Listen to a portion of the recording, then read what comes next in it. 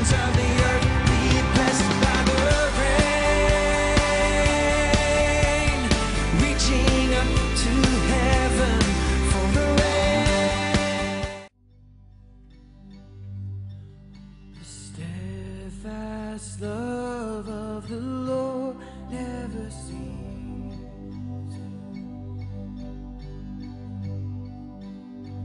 His mercies, they never come to an end. They are new every morning, new every morning. Great is thy faithfulness, O Lord. Great is thy faithfulness.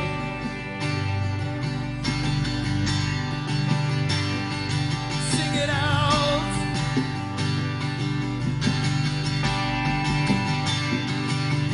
The steadfast love of the Lord never ceases. His mercies, they never come to an end. They are new every morning, new every morning. Great is thy faithfulness, O Lord. Great is thy faithfulness. Oh, the steadfast love of the Lord never ceases. His mercies, they never come to an end.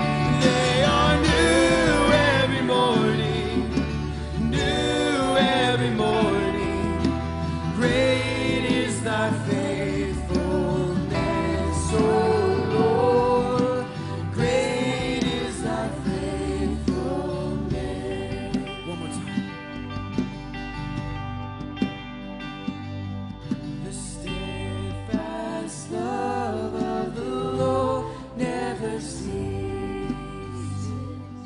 His mercies, they never come to an end. They are new every morning, new every morning. Great is thy faithfulness, O Lord. Great is thy faithfulness.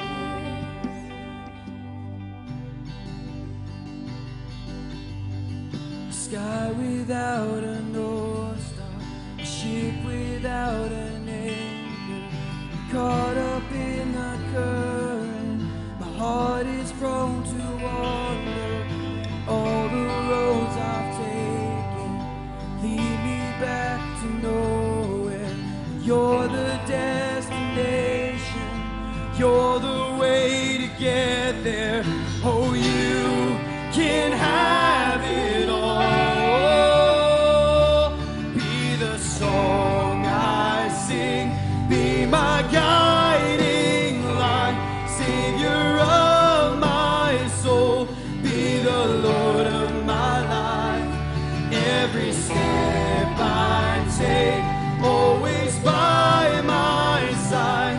I am yours, you are mine. Be the Lord of my life. Oh, oh, oh, oh, oh,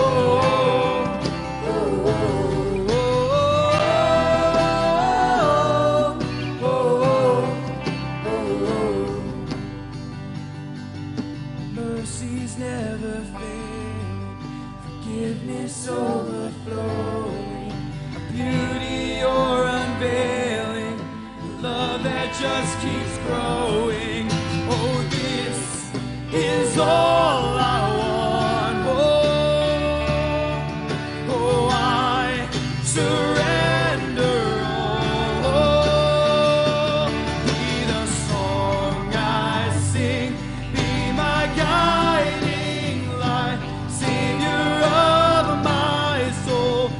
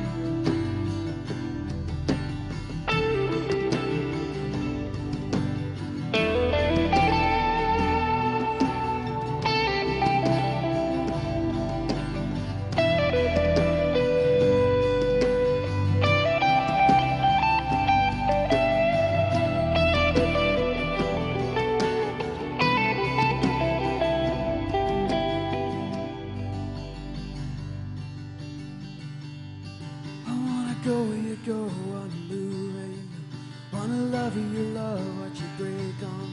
I wanna go where you go, wanna move where you move. Wanna love you love, watch you break on. I wanna go where you go, wanna move where you move. Wanna love you love, watch you break on through. Wanna go where you go, wanna move where you move. Wanna love you love, watch you break on through. I wanna go where you go, wanna move where you move. Watch you break on through, break on through. I wanna go where you go, wanna move where you move. Watch you break on through, break on through. Oh, oh, oh, oh, oh, oh, oh. Be the song I sing, be my guiding light, Savior of my soul, be the Lord of my life. Every step I take, always by my side. I am yours, you are mine, be the Lord of my life. You are mine, be the Lord of my life. I am yours, you are mine, be the Lord of my life. I am yours, you are mine, be the Lord of my life.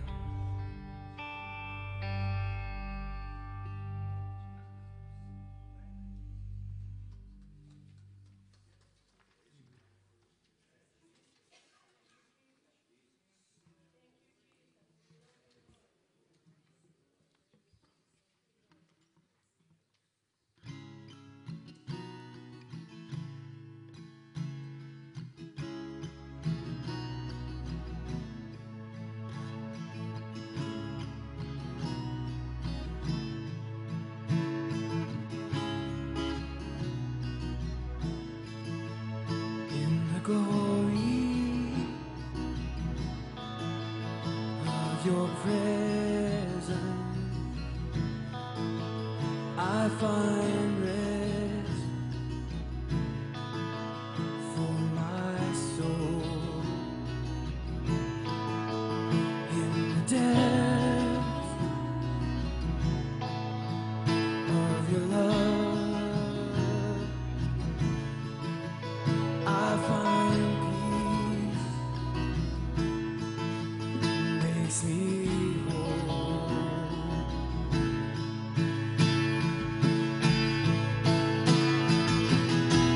I love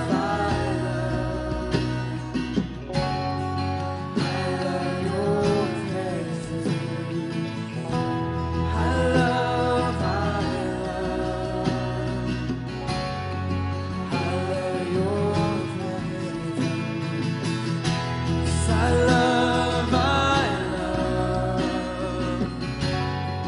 I love you, Jesus.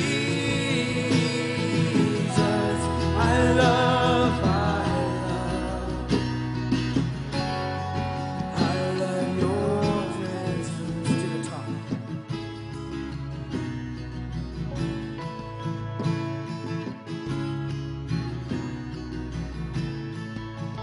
In the glory of your presence, I find rest for my soul. In the depths of your love, I find peace, makes me whole.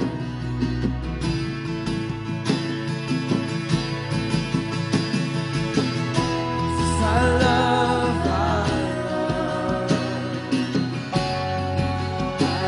your presence.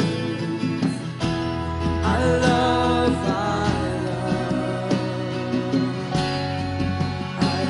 your presence.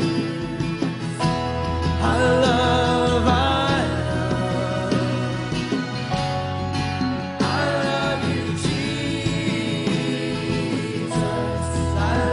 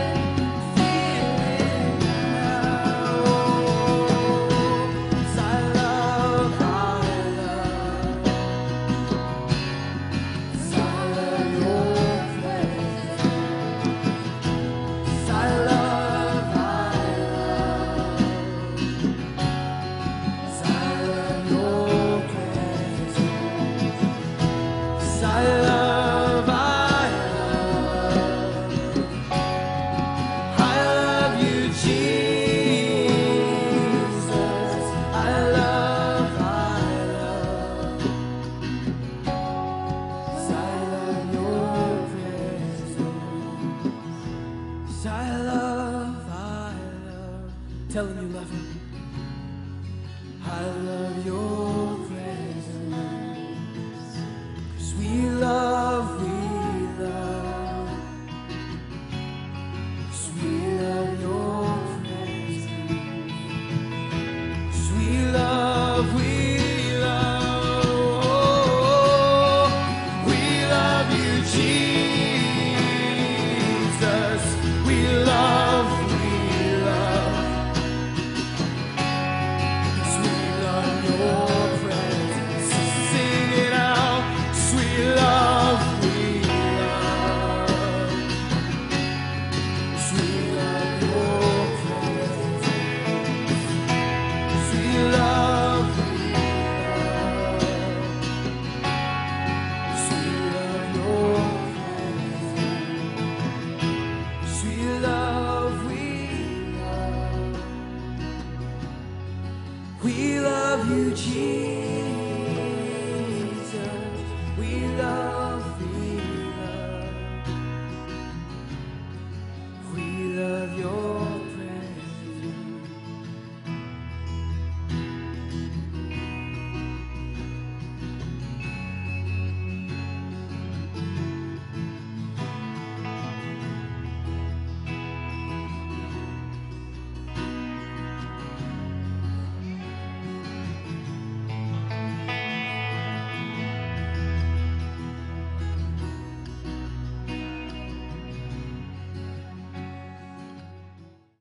How many of you know we have a safety team? If you go to Rodney Howard Brown's church, you'll see signs in front of the doors that says, beware. We are heavily armed. And we take it serious something. I forget the way it is, but it's pretty intimidating to somebody that would walk in their door. Well, anyway, we have a safety team. So he's going to come share his testimony, and then we're going to do a little quick training. Who does stuff like that? The church in 2020 does stuff like that. And it is happening in many places. So anyway, welcome Jay. He's our safety man.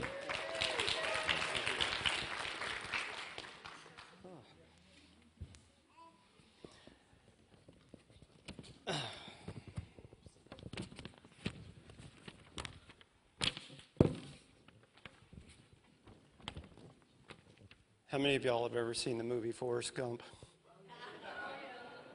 It's like one of my favorite movies. The first time I saw that movie, I was like, God, why did you write a movie about me? As I share my testimony, you're going to understand more.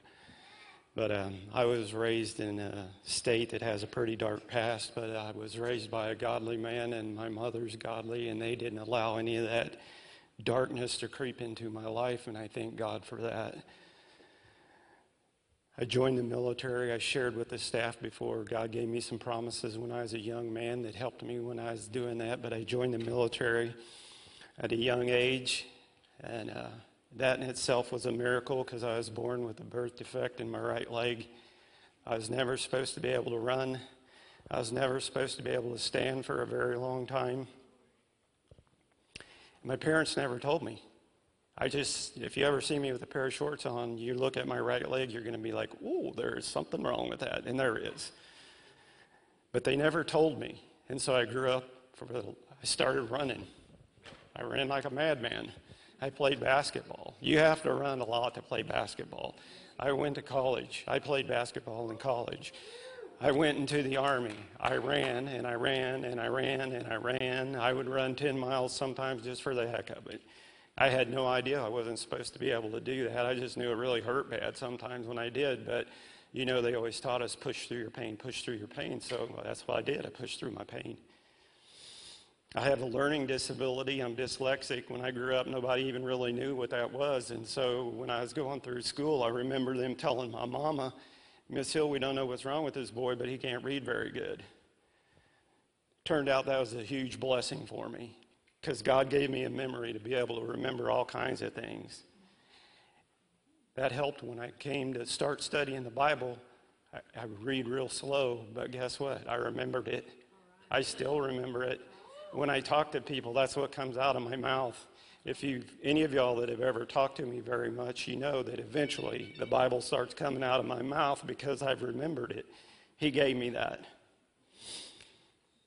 I met the love of my life at an older age, just like Forrest Gump met the love of his life at an older age, and we get along just like peas and carrots, just like they did.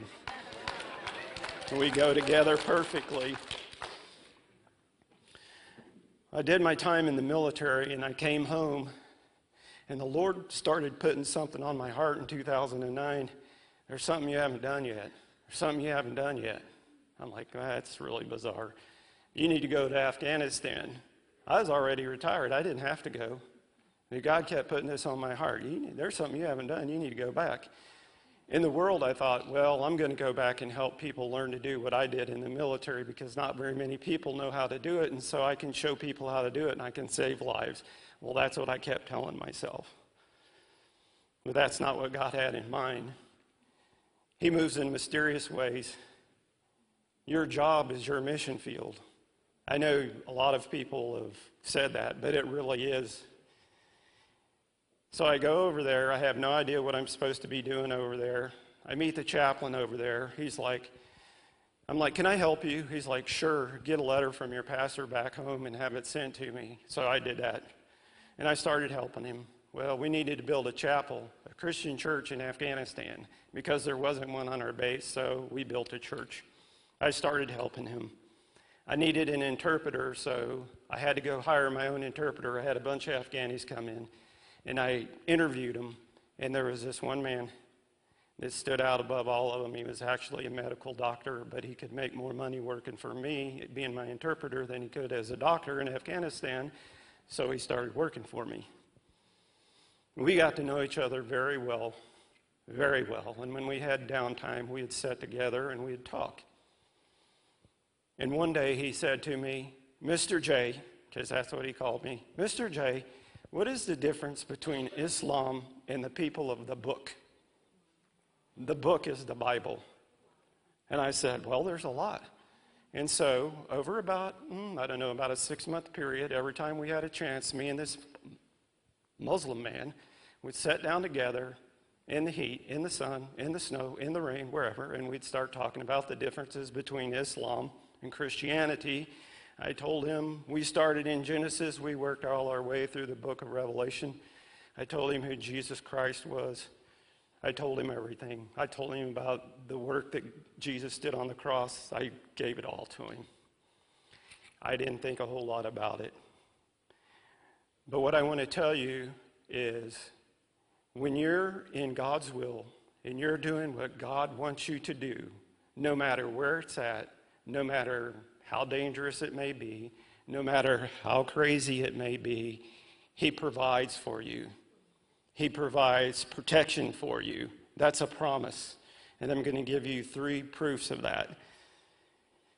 When I got over there training them, the first day I went out and trained the men that I was training to do what I did. They were like, let's go out here in this training area. It's a safe, secure area in Kabul, Afghanistan. And I said, okay. I was just going to observe them. We started going down the trail out into the training area, and the first vehicle in the convoy hit an IED, and it killed a bunch of people. I was right behind them. God saved me that day. It didn't have to be that way, but He had His hand on me because there was something I was supposed to be doing that I hadn't done yet. When I got to where I was supposed to be going finally, and I met some of the soldiers that I was with, one of them came up to me one day and said, I used to be a commander in the Taliban in this area, and I'm going to protect you.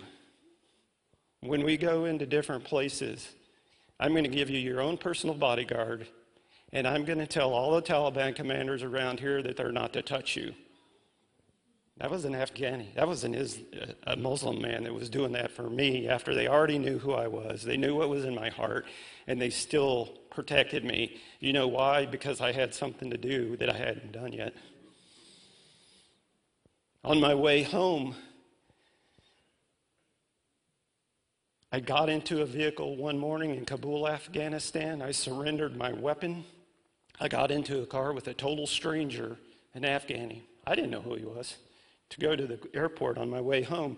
I have to tell you, that takes a lot of faith and trust in God to jump in a vehicle with a guy in a place where everybody wants to kill you, and you don't know who he is, and you're going to drive across town in a dangerous place with him. But I said, okay, God, I'll do it. I surrendered my weapon. I got in the car. We started driving through Kabul, Afghanistan, and he kept looking at me, and he said, you look like me. I'm like, yeah, okay. No, you look like me. I'm like, no, I don't.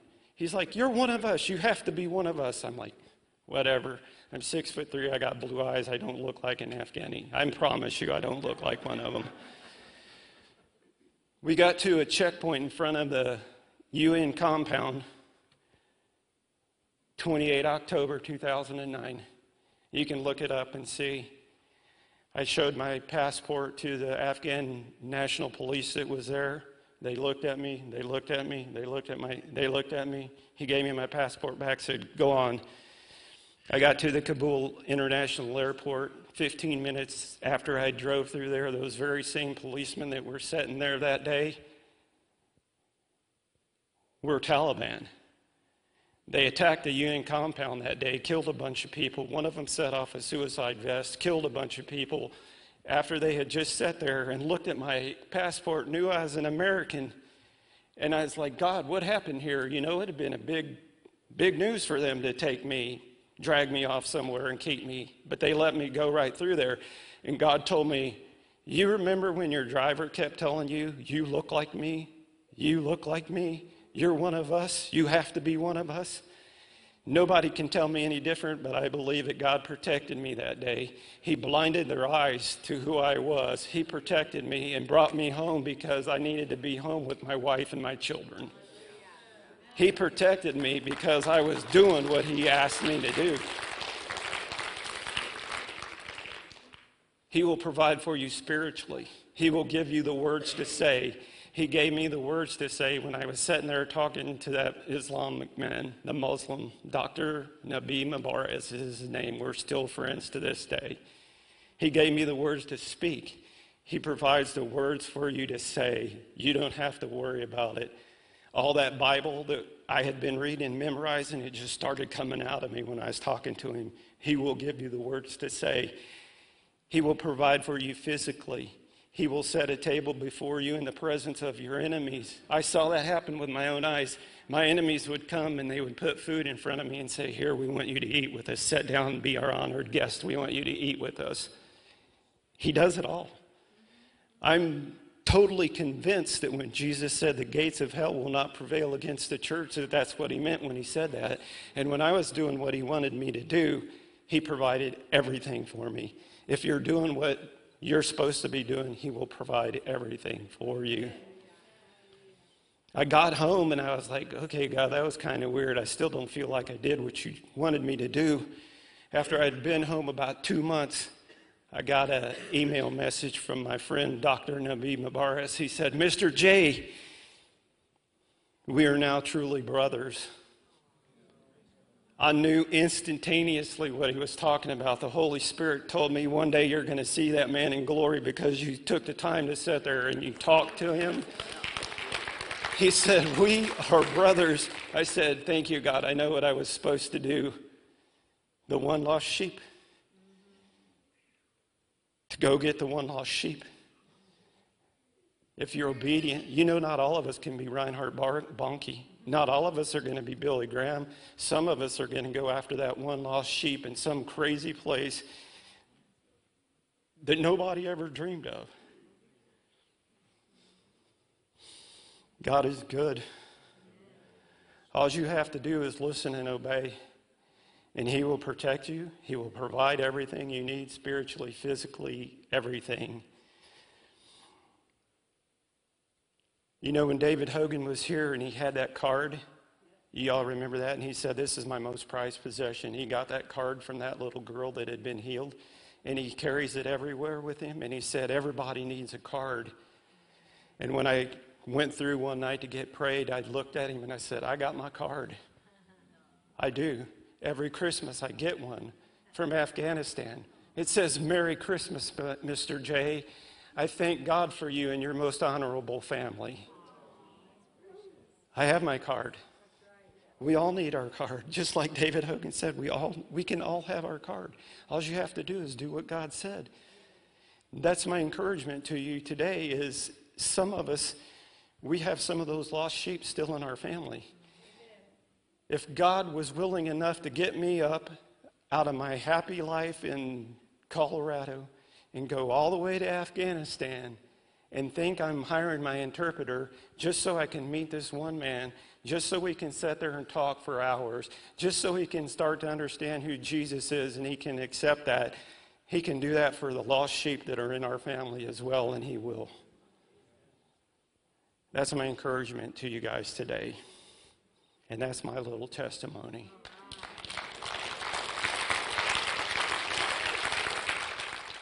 But 1 Peter chapter 4.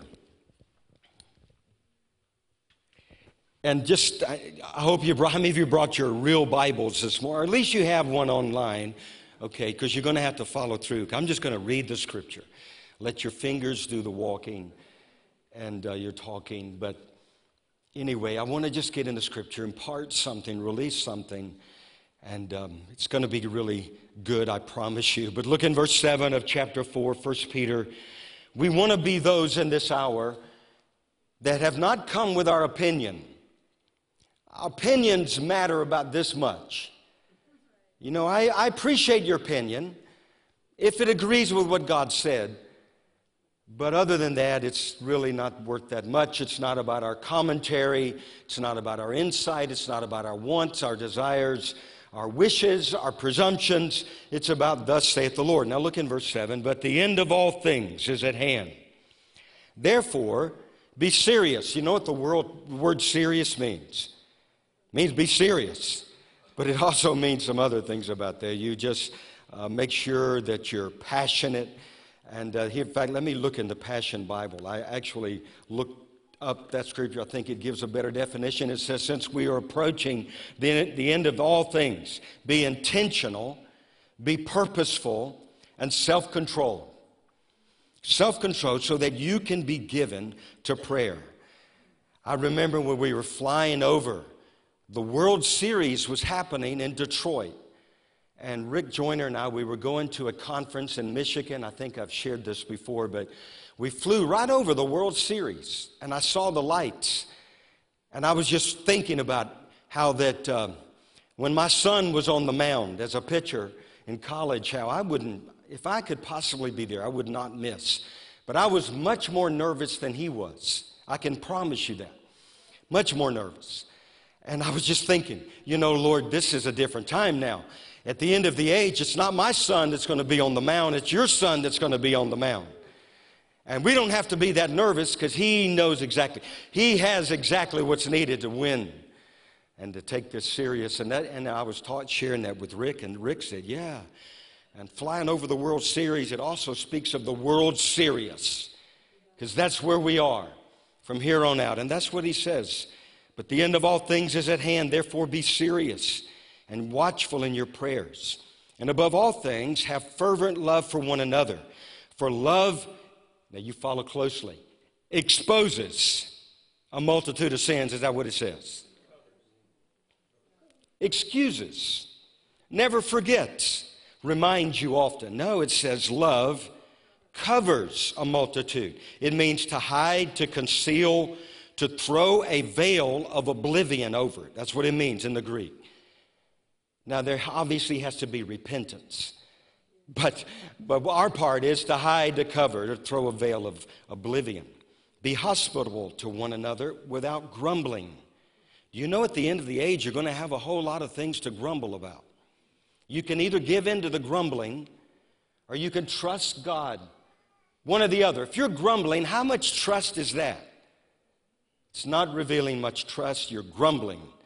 Get over your grumbles. As each one, in verse 10, has received a gift, minister it to one another. Oh, and that was great this morning. All of the gifts, everything that's inside of us, praying over David as he goes back to Virginia. What a word. We're to minister one to another. Hey, David, that's going to be powerful tomorrow. You know, you're carrying a major anointing on you. It's going to spill out where you are. And it's going to be good. It goes on as each one, we read that, as good stewards of the manifold grace of God. If anyone speaks, or in other words, if anyone thinks he has something to say, you know anybody today that think they have something to say? You turn on the television, I wouldn't advise that a whole lot. But these guys think they have something to say. But here's what he says to us. If anyone speaks, let him speak as of the oracles of God. Speak the word of God. What a testimony you have. The word of God. If anyone ministers, let him do so as with the ability which God supplies, so that God may be glorified through his Son, through Jesus Christ. So that's a pretty good instruction for living in 2020 in the United States of America. How many of you would think that? And we want to be those that are speaking, thus saith the Lord. I told you, when I was in seminary, this thought came to me, and I just said, when is God going to raise up? I heard everything they had to say, but I was thinking, when is God going to raise up those who are going to rise up in the land and say, thus saith the Lord? I knew what the professors had to say.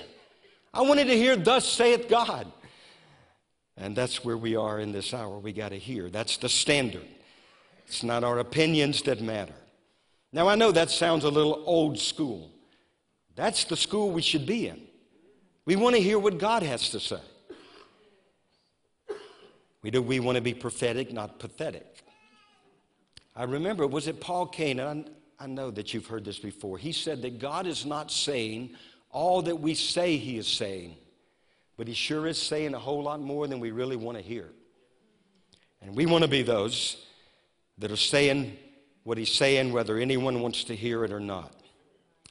So, Lord, we thank you for this morning. Thank you. It's been an unusual morning. But, Lord, we just want to gather in your presence. And we thank you now, Lord, we've done these other things. Now we just ask you to give us ears to hear what the Spirit is saying to the church. Lord, we're not here to be, entertained or, Lord, tell us something really great. We just want to know what your word has to say. We want to follow the Lamb wherever he's going.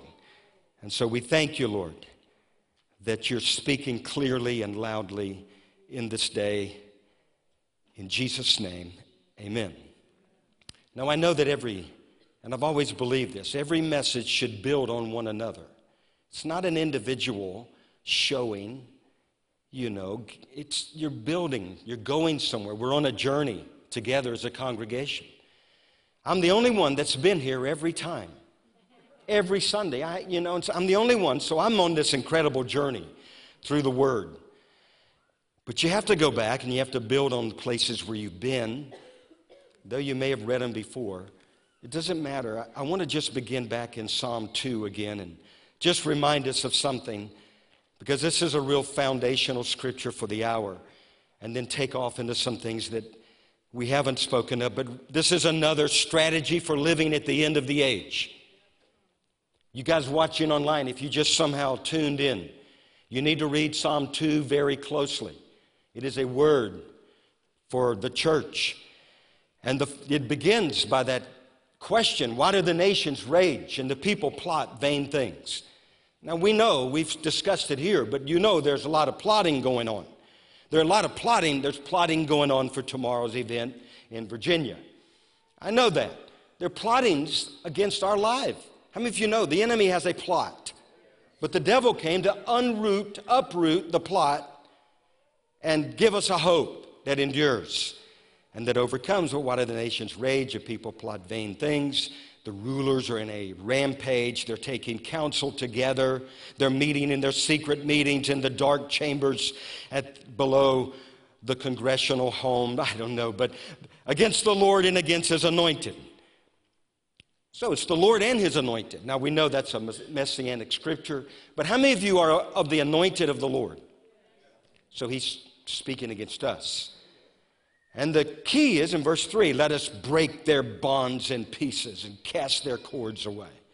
In other words, they want to do us in. Verse 4, we know the scripture, he that sits in the heavens does what? He's laughing. And we've said this, why is God laughing? Because he knows something we don't know. And he knows the end of the story. But you can't stop there. It's what always irks me sometimes. People stop. That's it. It's not the end of the story. What if he stopped laughing? In fact, he does. He doesn't laugh anymore. In fact, that's the title. If I had to give this a title, it's When God Stops Laughing. And because I wanted to go back and build on that, and this is the foundation, but it says, he that sits in the heavens shall laugh. Then it goes on, the Lord shall hold them in derision. Then he shall speak to them in his, what? His wrath. He will speak to them, those who were plotting and planning, and distress them in his deep displeasure. Now you can read the rest of it later. We won't go back because we've looked at this here before a number of times, but it just tells us how to live. Number one, I will set my king on his holy hill. In other words, seek the kingdom of God first. Make sure Jesus is your king. If he's not your king, it's going to become pretty well known in the coming days. You're only going to have one king. You're only going to serve one master. And that's the way it is in this hour. The gray area is being removed. Live holy. And in verse 7, that's what we're trying to do. Declare the decree the Lord has said to me. We want to be those that are declaring the decrees of the Lord. Not the decrees of so-and-so. They may be the greatest advice. I don't care. Thus saith the Lord is what we're seeking.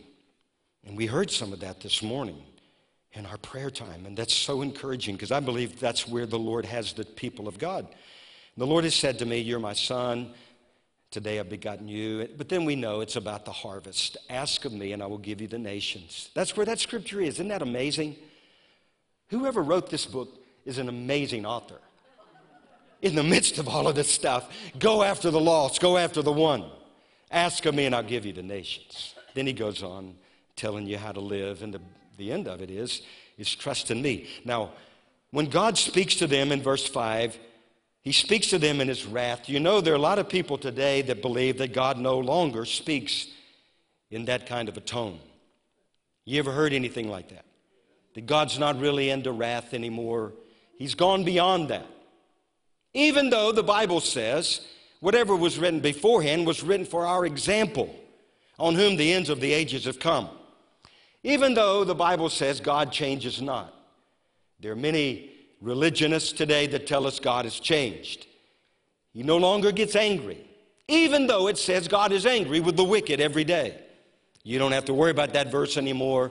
You could erase that from the Bible. It doesn't matter. No, it does matter. I'm going to show you. It's not just an Old Testament thing. It is a New Testament thing. So look real quickly over to Romans chapter 1. We're going somewhere.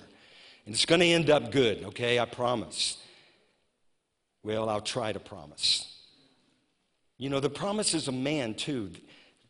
You can't put your hope in what man promises. It's the promises of God that are yes and amen. Men will let you down. Even the greatest of men and women. Verse 16, Romans 1, for I am not ashamed. Say, I'm not ashamed. Of the gospel of Christ, for it is the power of God to salvation for everyone who believes. Well, it's the power of God unto salvation for everyone who believes. But what is the gospel for everyone who does not believe? You ever thought about that? When I read the Bible now, I'm just going to be honest. It's hard to settle in on what I'm supposed to preach because the next day's reading sounds just as good as what I read before and what I've already planned. It's really hard to focus in. The Word is coming alive. How many of you, that's the way it is for you? It's coming alive in this hour like we've never known before. That's because the Lord says He's looking for those who have ears to hear what the Spirit is saying. Not just said, but saying. The Word of God is living, active, sharper than any two-edged sword. But anyway, it is the power of God unto salvation for everyone who believes, for the Jew first, and also for the Greek. For in it the righteousness of God is revealed. And we know what the righteousness of God is. It's not our own self-righteous deeds or acts. It's what He accomplished at the cross through the blood and the resurrection. That God is revealed from faith to faith. The just shall live by faith. Okay, so that scripture speaks to us of those who believe. We're not to be ashamed. And we know that our righteousness comes from Him. But what about those who do not believe? Well, verse 18. For the wrath of God, this New Testament or Old Testament? New. For the wrath of God has not been done away with. In other words, is revealed from heaven. And you're going to see the wrath of God revealed from heaven in this hour.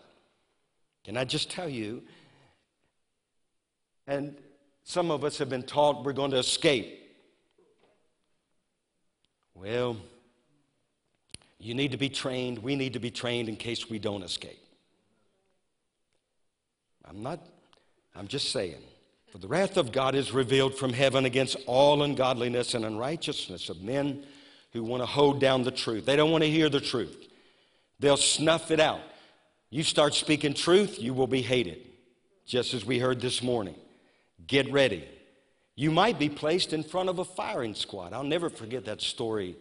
It was similar to what you shared, where Arthur Blessed was placed in a firing squad.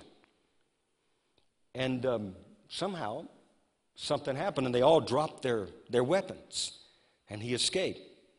And the testimony was, he was wondering, how did this happen? And they told him there were people behind watching. Said, did you see the guys behind the firing squad? The weapons that they were carrying. Well, the firing squad knew all about it, and they dropped their weapons. Now, I wasn't there. I don't know. I'm just telling you the weapons of heaven are far greater than the weapons of the earth. They're far greater. Well, let's go on. And the wrath of God is revealed, because what may be known of God is manifest in them, for God has shown it to them. For since the creation of the world, his invisible attributes are made known. Basically what he's saying, I'm going to skip through some of it, is that men do not have an excuse. He's made himself known. Verse 22, here's where we live in the year 2020 in America. Professing to be wise. They profess to be wise, they become fools. And they change the glory of the incorruptible God into an image made like corruptible man and birds and four-footed creatures. Therefore, God also, this is one of the scariest verses in the Bible to me, gave them up. God gave them up. He said, okay, you trust in your own wisdom? Have at it. That's what it says. He gave them up to uncleanness and the lust of their heart, to dishonor their bodies among themselves. They exchanged the truth of God for a lie. They didn't want to hear the truth, so God gave them over to believe the lie. How many of you know that is what's happening? And they worshiped and they served the creature rather than the creator. They're worshiping creation rather than the creator. How many of you know that's happening? Worshiping man and the creation. For this reason, God gave them up to vile passions, and then he gives some examples. And we do not want to shy away from this scripture, because we've got to shout it louder than we ever have. You tell the truth in love. You know, if you really love someone, you'll tell the truth. That's what telling the truth in love is. Now, it does have something to say maybe with the tone of your voice. But if you don't tell people the truth, you don't love them. So he goes on, he says, God gave them up. Men, for even their women, exchanged the natural use for what is against nature. Likewise, also men, leaving the natural use of the woman, they burned in their lusts one for another, men with men, women with women, and doing all those things which are not fitting. And God gave them over to a debased mind, the scripture says, being filled with all wickedness, sexual immorality, covetousness, maliciousness, envy, murder, strife, deceit, evil-mindedness, whisperers. They whisper behind the chambers. One day, every senator or congressman whispered behind the curtains is going to be exposed for everyone to hear what they had to say. It's all going to be brought to it's all going to be exposed. Unloving, unforgiving, unmerciful, who knowing the righteous judgment of God, that those who practice such things are deserving of death, not only do the same, but also approve those things who practice them. The word approve we've looked at before. You could just put the word vote. Vote. You vote for those who support what God just said was a debased mind. You've lined yourself up on the side of anti-God rather than pro-God. Can I just be honest with you? The word approve means to agree in principle. I've heard people say, well, I don't really agree with abortion, or I don't really agree, but you know, I'm voting this way because in principle. No, you agree with abortion. Don't tell me you don't agree with abortion. You vote for someone who stands for homosexuality. You believe in homosexuality. Be honest before God, because He knows your heart. Just look Him in the face. Say, God, I believe this way. I'm going to vote for these. Regardless of what you say, I choose this way. Just tell Him, be honest. America needs to be honest. Everyone walking behind that voting booth, we need to put a sign. Be honest, because God knows your heart. Now people will say, well, He knows my heart. I'm going to pull the plug, but He knows my heart. No, He knows your heart by the way you approve and what you disapprove. It also means to put your stamp of approval upon it. Well, that's the judgments of God. Some of you are saying, why do we have to talk about this? Can't we talk about the love of God, the peace, the tranquility? Well, there is all of that. There's also the judgments of God. There's the goodness of God and what? The severity. I promise you, most of the preaching in the last 50, 75, 100, 200, 300, I don't know, a bunch of years, has been focusing way more on the goodness of God than the severity of God. So it's about time we balance this thing out. We're not going to forget the love of God, thank God. But He's not as wimpy as what much of the church has made Him out to be. He's not a wimp at all. You read the book of Revelation, He comes with eyes burning like fire. His word. Anyway, there's a whole lot of things that we could go on to say, but I don't want to say it all, but I want to say just enough to say what He's saying. I hope and pray. Now go to Isaiah chapter 8. Say Isaiah. Dylan might say Isaiah. Now, how do you say Isaiah? Oh, you say it the right way. He's been around here long enough. His South African accent we've changed him. It's like Shirley when she's being from Pennsylvania when she married a guy from Louisiana. I taught her Louisiana speak for the first, year of our life. And then I really confused her. We moved back to West Virginia, close to where she was from, and said she had to learn West Virginian. And that's really different.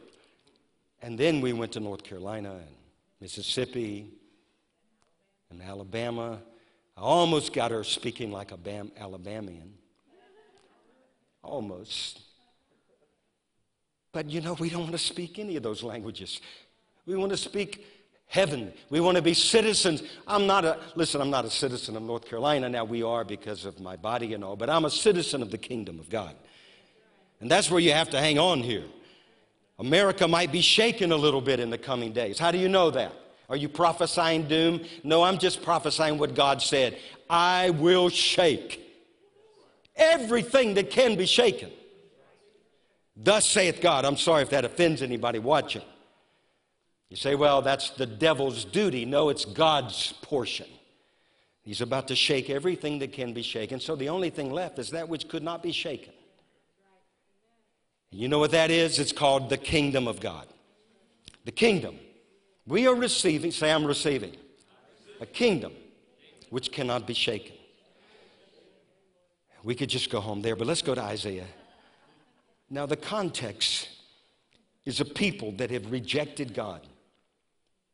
They said, I don't want anything to do with Him. Don't speak to me about that gospel of Jesus Christ. And of course, they didn't that in Isaiah, but it's referring to that which is coming today. I don't want to hear. In fact, you can look in verse 5. So here's how the Lord responds. Okay, you don't want to hear what I have to say. The Lord has spoke to me again. He said, inasmuch as these people refused. They refused the waters of Shiloh that flow softly. Now the word Shiloh means sent. God says, I sent you waters that, now this is that peace by and by. This is, I'm sending you the best that you could ever imagine. But you didn't want anything to do with it. And rejoice in Rezin and in Remaliah's son. That means God, Yahweh has adorned. So God says, okay, I've sent you the calm waters. You could have the easy road, but you wouldn't listen. You refused. Now, therefore, behold, the Lord brings up over them the waters of the river. Say the river. Now, this is not the flowing soft stream that was spoken of earlier. He said, you don't want the soft flowing stream. I'm going to send you an overwhelming river, the strong and mighty. That's really the river Euphrates, but he speaks of the strong and the mighty, the overflowing river. And here's how that river is represented: the king of Assyria and all of his glory. So let me just wrap that up real quickly and we'll get back. What is God saying? You could have had peace, but you refused my word. You refused. So guess what you're going to get? You refuse the goodness of God, what do you get?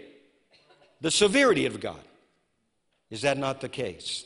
There are those who believe, and salvation is given. But what about those who don't believe? Okay, that's what we're reading. Now, the next part is something you have to understand. Verse 8, he will pass through Judah and overflow and pass over. He will reach up to the neck, and the stretching out of his wings will fill the breadth of your land, O Emmanuel. I want to come back and look at what that is. Now, that set me on fire when I read it. But anyway, go back real quick. Turn over real quickly to Jeremiah chapter 6, and we'll go back there. Here's what God was saying. Jeremiah chapter 6, verse 16. Here's what he was saying to them. Thus says the Lord, stand in the ways and see and ask for the old paths where the good way is and walk in it. And you're going to find rest for your souls. But how did they respond? But they said, we will not walk in it. We're not going to walk that way. And he said, okay, I've sent watchmen over you saying, listen to the sound of the trumpet. Now, I don't know if you're going to agree with me. This is not a thus saith the Lord. This is just in my heart. God sent a trump in the White House to speak to the nation. Many do not want to hear what that trump has to say. So what's he going to do next? He's going to send a trumpet into God's house. And the trumpet is going to sound. Now, many will not want to hear what the trumpet has to say. But the trumpet's got to say it. And that's what we've been called. That's what you're called to do, and that's what I'm called to do. But they said, we will not listen. We will not listen. So that's exactly what happened over in Isaiah. Now, you can read the rest of it. All of it is really good. In fact, I was reading all of this stuff. It even goes to chapter 7. It's amazing how the Bible fits together. And in chapter 7, I'm just going to tell you what happens really quick. The prophets, saying, okay, you guys that stand in the gate of the Lord, you're standing in the doors of the house of the Lord in America. You're saying, we're the people of God. We're the people of God. We're the people of God. He says it 3 times. He says, okay, all of that is fine and dandy. But he says, put away your iniquity. Put away your sin. Repent, in other words. It's not enough just to go to the house of God. You got to be the house of God. You got to let Jesus reign in your life. That's what he's saying in that scripture. You can go read it later on. It's an amazing text. I often wonder, why did you say it 3 times? We're the people of the Lord. We're the people of the Lord. We're the people of the Lord. It's because there will be a people that will claim they're my people, but they do not do what I say. And that's the difference in this hour. So go back now to Isaiah chapter 8. So anyway, back in verse 8. So what's he talking about? He says there's going to be a people. Now, we got to understand this principle because we're living in this hour. Say, I'm living in 2020. Can't do anything about it. I mean, you could check out. You would miss the most glorious days in all of history. You check out in this moment, you would not only be in rebellion against God, because he put you here. He put you here. He put America here. He put us here for such a time. And Emmanuel, what does that? 2 things it mean. Number 1, in the midst of the wrath, in the midst of the judgments, God is still in the midst. And secondly, he's with his people. And he's going to prove that he's with his people. Regardless of what's going on in the world, there's going to be a people that are going to carry the name, his name, in the earth. Does that make sense? Oh, Emmanuel. He's talking about what he says, okay, you guys don't want you don't want the peaceful river. I'm going to send you a raging river. But in the midst of it, I'm going to be Emmanuel. So in verse 9, this is not speaking to the people. These are those who do not believe in him. He says, be shattered, be broken, give ear, all you from far countries, give yourselves, or gird yourselves, but be broken in pieces. Gird yourselves, but be broken in pieces. Take counsel together, but it will come to nothing. That's what's happening right now. Whoever's in charge of the world system, taking counsel one with another, but it will come to nothing. Speak the word, but it will not stand. How come? Because God's word is what's going to ultimately stand, not the word of men. In fact, the next part of that in verse 10 says, for God is with us. Emmanuel. He's going to have a people that's going to be known as Emmanuel, that God is with us. Two rivers and two different groups of people. Verse 11, so the Lord spoke thus to me with a strong hand and instructed me that I should not walk in the way of this people. Do you know what? That's what God is saying today. He's saying, don't walk. He's basically saying, choose ye this day whom you're going to serve. If Baal is God, then follow Baal. If God is God, follow him. How many of you know he's saying that? You're going to have to choose which way you're going to serve. Now, I know we want to be a United States, but how many of you know we're not going to be necessarily a United States anymore? Because Jesus said, I came to bring division. Not peace, but a sword. And there'll be those that are going to follow him, and there are going to be those that follow me. One or the other. They'll follow the Antichrist, or they'll follow the Lord Jesus Christ. How come you can't be in the middle?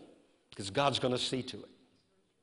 It's going to be so intense, you will not be able to walk the picket fence. You're going to have to choose. Either Jesus is king or Satan is king. They may not call him Satan, but I promise you he's their God. Jesus said, you are of your father, that they were those who were claiming to be of Abraham. He said, if you were of Abraham, you would do the deeds of your father. But because you are of your father, the devil, those deeds are what you're doing. And we'll know them by their deeds.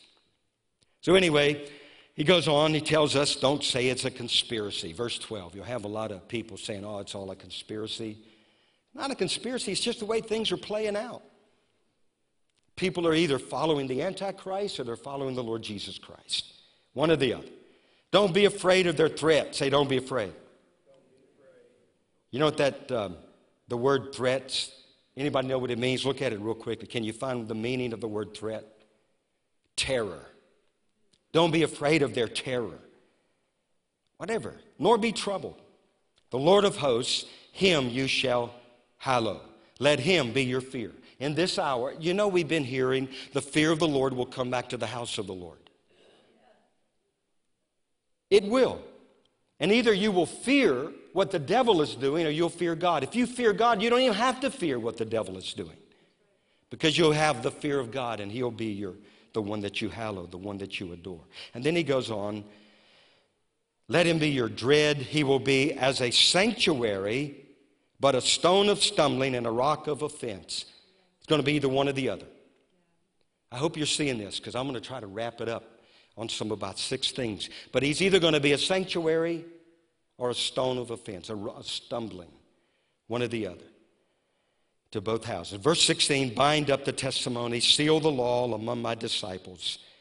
And I will wait on the Lord who hides his face from the house of Jacob. Here I am, I and the children whom the Lord has given me. We're for signs and wonders. Can I just tell you, this generation is for signs and wonders. When the world is looking for answers, they're going to run to those who have them. And you and I are going to have what the world is desperately looking for. In fact, we have the only answer, and it is Jesus. It's all going to boil up. That's going to boil in him. It'll boil up and boil down in him. It's all in Jesus. And then he goes on, bind the testimony, the law, signs and wonders. Now look at this in verse 19. And when they say to you, seek those who are of mediums and wizards who whisper and mutter, should not a people seek their God? Should they seek the dead on behalf of the living? Now, if we really had a lot of time, basically what he's saying is there's going to be a new age religion called Satanism. Don't follow that crowd. Choose ye this day. Follow the Lord. And how are you going to know the difference between those who are walking in some kind of a false gospel? How many of you know there's a false gospel versus the real? How are you going to know?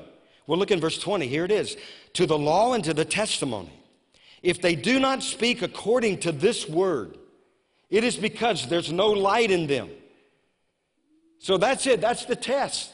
If they come to you with their opinion, it might be true, it might not be true. But if they come to you with the word of God, then they've come to you with what is true and what will endure forever, regardless of what's happening. And then verse 21, and they'll pass through it hard, they'll press, and they'll be hungry.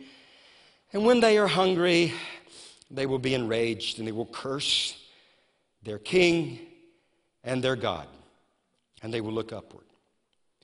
And now that's really a sad state. That's the judgments of God unfolding. Then on verse 22, now it's going to get better. I'm going to just wrap it up with 6 things. Verse 7, then they will look to the earth and see trouble and darkness, gloom and anguish. And they will be driven into darkness. Amen. Now we could all go home. But don't stop there. Say, don't stop there. Because there's a nevertheless that follows. Chapter 9, verse 1, what does it say? Nevertheless. Okay, now see if we can pick this up. Okay, so God offered himself to a nation. Multitudes rejected and refused what he offered them. He says, okay, choose ye this day. I'll either be your sanctuary or you're going to stumble in the days that are unfolding.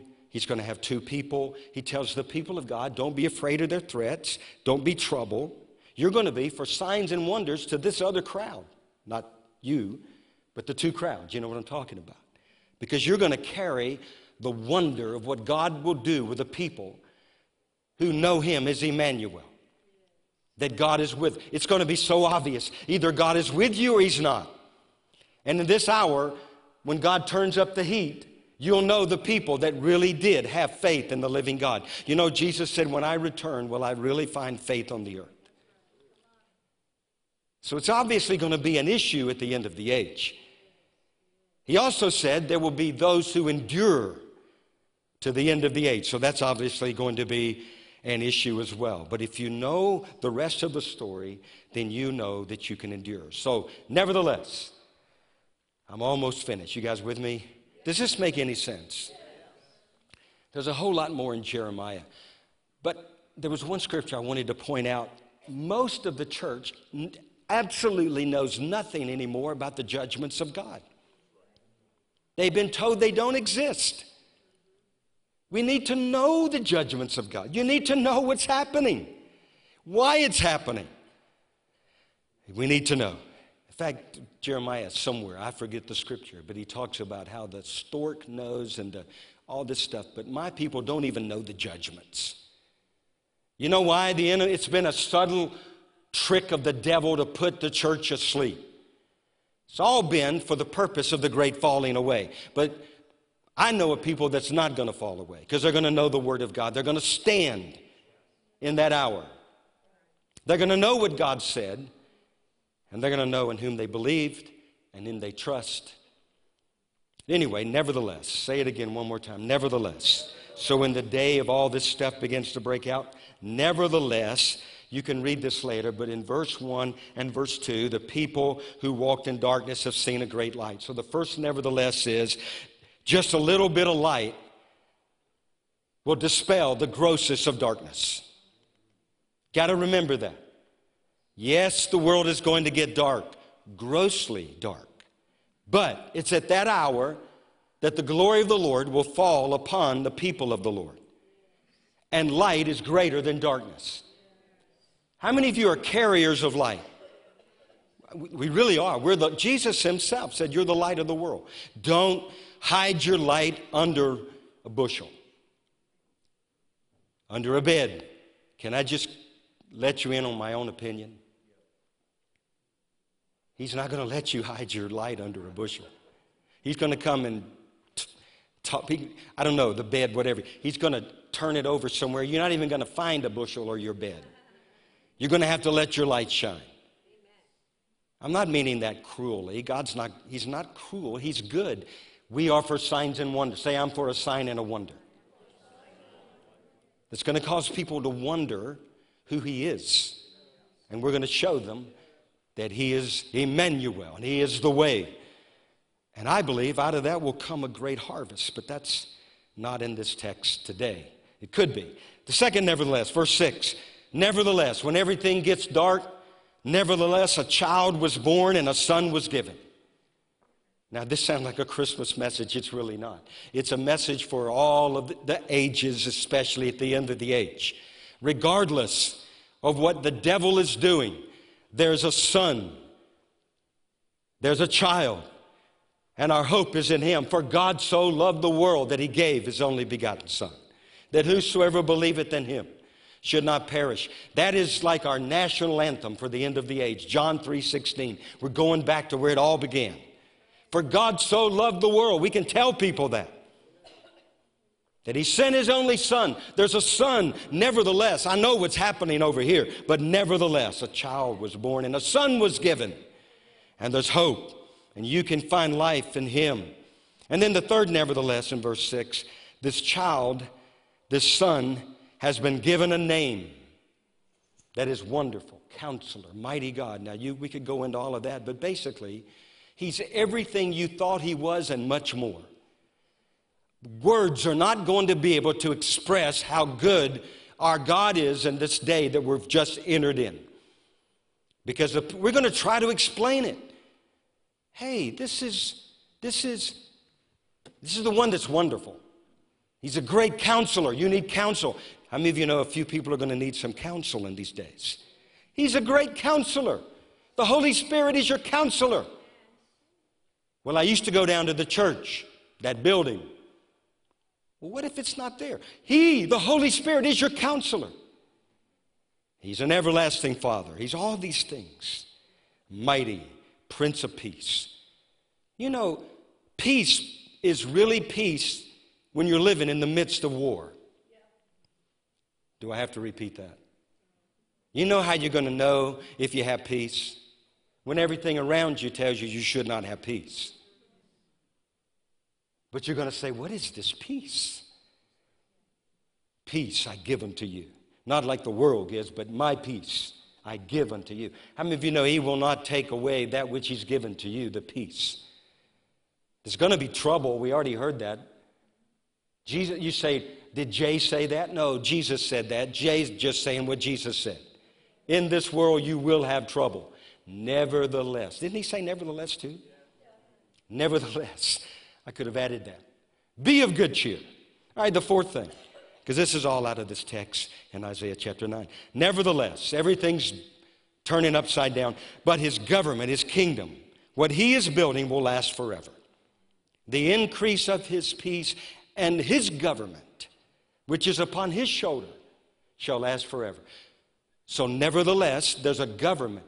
Though the governments of men may be dissolved, the government of God will never be. And that's where we have to put our eyes upon. Thank God for the Constitution. As long as God's grace and mercy, I thank God we're going to stand and fight because he made us to be Americans. And I thank God for all of that. But I'm looking for a kingdom of which shall never end.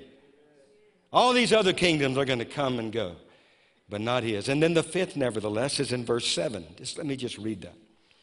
And of the increase of his government and peace there will be no end upon the throne of David and over his kingdom, to order it and establish it with judgment and justice. So the next, nevertheless, is God's order. Not the New World Order. I've been waiting to say that. God's order is ultimately what's going to be established on the earth. And his order is an order of judgment and justice, righteousness, mercy. I wish I could tell those people that are building what they call a new world order. Your new world order is going to come crumbling down, but God's order is going to remain. And his order is his kingdom in the midst of his people. Oh, man, this is good stuff. And then the last one. You guys almost ready to go? What kind of message is this? It's probably the kind, I think, we're going to need to preach in these hours. People are going to need to know what in the world's going on. What if, no, we already prayed. Tomorrow's covered. I'm not even going there. I know what the devil really ultimately wants. You do too, don't you? Civil war, that's what he wants. I'd rather believe. I don't know. I may be one of those. I'm one that believes nevertheless. And the last one is nevertheless, regardless of the times, whatever's going on, he is Emmanuel. He's with his people. How long is he with his people? Even to the end of the age. Especially this age. So anyway, I'll just sum that up by saying the people of God need to know that he's a God of mercy and love and kindness and grace and all of that. In fact, he's God of grace regardless. But there's the goodness of God, there's the severity of God, and there's coming a day that God is going to be no longer laughing. He's not going to laugh and wink at sin. He's going to answer. The wages of sin in the New Testament, the last time I read, is still death. But the gift of God is eternal life through his Son, Christ Jesus. So nevertheless, just a little light is greater than the deepest darkness. Nevertheless, a child was born and a son was given. Does that bring new light to that scripture? In the midst of darkness, chapter 8 is dark. It ends with gross darkness, and the people looked around and they saw no hope. Nevertheless. Number 3, this child, this son, has been given a name that is Wonderful Counselor, Mighty God, Everlasting Father, Prince of Peace. Nevertheless, his government, his kingdom, all that God is building will last forever and ever and ever and ever. Say and ever and ever. Nevertheless, God's order and his order alone will ultimately come to pass. His judgments and his justice, righteous judgments. And then lastly, nevertheless, regardless of what's going on, he is Emmanuel, God with us. Thank you, God. Thank you, Lord. Lord, thank you for this word. Thank you for letting me see things out of your word, wonderful things we see out of your word. Lord, thank you that men will come and go. The flesh withers and the flower fades, but the word of our God endures forever. And so we thank you, Lord, that you're raising up voices across the land that will come forth in this hour. You are answering what I asked that day many years ago in New Orleans. Where are those that are coming with the thus saith the Lord? I thank you we're living now in that hour. And thank you, God, we get to be among them. But thank you, Lord, most of all, we are those that have ears to hear what the Spirit is saying to the church. And we're going to follow the Lamb wherever he goes. Thank you for the simplicity and devotion of what it means to follow Jesus Christ. And that you're returning us to that simplicity in a world that's becoming more and more complex by the moment. We thank you that you chose us to live and to be the children who will be signs and wonders in the midst of this day. So, Lord, we thank you.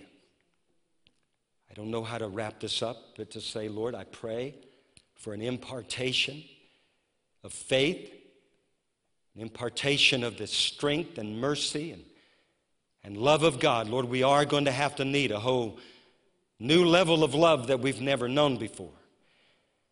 So, Lord, we know that love is not of man, that love is of God. So we ask you to release that in us, deposit in us the love that will be required. Lord, thank you that we will overcome all in this hour because of the blood of Jesus, because of the word of our testimony, and what they forgot to tell us, we will love our lives, not even unto death. And so we thank you that it's all coming back full circle. And I bless these people, Lord. I bless those watching.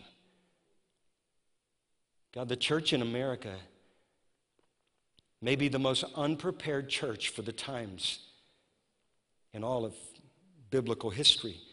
But I'm asking for grace that is beyond what we've ever known to be the most prepared people for what's coming on the earth. To be your people, to reflect your Son in this hour. So I release that. I pray for grace. I pray fresh anointing, fresh unction upon the people of God. Fresh fire. David's going to Virginia, so he's got fire all over him already, but I pray every one of us, God, fire, fire. God, Lord, we know how you have a way of interrupting the devil's plans. Would you start something in Virginia tomorrow that the devil wasn't looking for? Start a move of God in Virginia. Start a revival, God. Send the fire of God upon them. But not a fire that devours, a consuming fire that devours your adversaries, but displays your glory. And then in this impeachment trial, God, just make a public spectacle of the devil. Cause that which he's intended for evil to be used for good in the nation. Thank you, no weapon fashioned against our president will prosper. And as a people of God, you said, no weapon fashioned against shall prosper, but every tongue that rises in judgment, we shall condemn. And this is the heritage of the saints. Okay, so God, you said it's our heritage, so we take that honor. And we ask you, God, let every tongue, let it be proven wrong. Fulfill that scripture, Lord. We declare it, believe it. We can only declare the words of the Lord. That's what you said. So we thank you, God. Thank you. Thank you for these precious people. Thank you that we feel like family. We are. The family of God. This is the best day. Oh, I hope you can see my heart. You know, you're going to have to tell it like it is. You guys are going to have to tell it like it is too, wherever you go, wherever you live. You just got to tell people. But you end well. The cross is the ultimate answer. So we thank you. The only way, it's the only hope. Hallelujah. Anybody need Jesus here this morning? We need to pray. Need to have baptisms. Anybody want to be baptized? You get to come. We have all the clothing. And this could be a day. It's a place where God, it's like where people are being launched into their purpose for the hour. That's what I literally believe is happening. And among other things, they're dying to things and such as that. How many of you know death is a good thing? You know what dying to yourself will do? It'll kill you. Hey, think about it. That's what Jesus said, go die to yourself. Lord, that'll kill me. I think that's the plan. So that you'll live. Well, I've gone on way too long probably. So anybody need Jesus in this room? Raise your hands. I don't know if I know him, but I want to know Jesus. God's convicting me. The Holy Spirit is convicting. If it hadn't happened yet, I'm telling you, there's coming a day the conviction is going to be so strong. People are going to fall on their faces, and they're going to crawl again to the altars all over the nation. People are going to crawl to the altars. Some of them won't happen in church buildings. Some of them will be found in barns and stables. But good things are born in stables. But maybe someone's watching. So Lord, let's just pray. Father, say, Jesus, I need you. I believe you're the Son of God. That you died and rose from the dead. I confess I'm a sinner. I ask you to forgive me and cleanse me. Come into my heart. be my Lord and Savior. From this moment on, I repent of my sin. I turn from the world. I turn to you. I will follow you. Fill me with the Holy Spirit. Fill me with the fire of God. Let me be a sign and a wonder in this hour that reflects your glory, your nature, that Jesus might be made known and that he would receive the reward of his suffering in this nation and in the nations of the earth. In Jesus' name.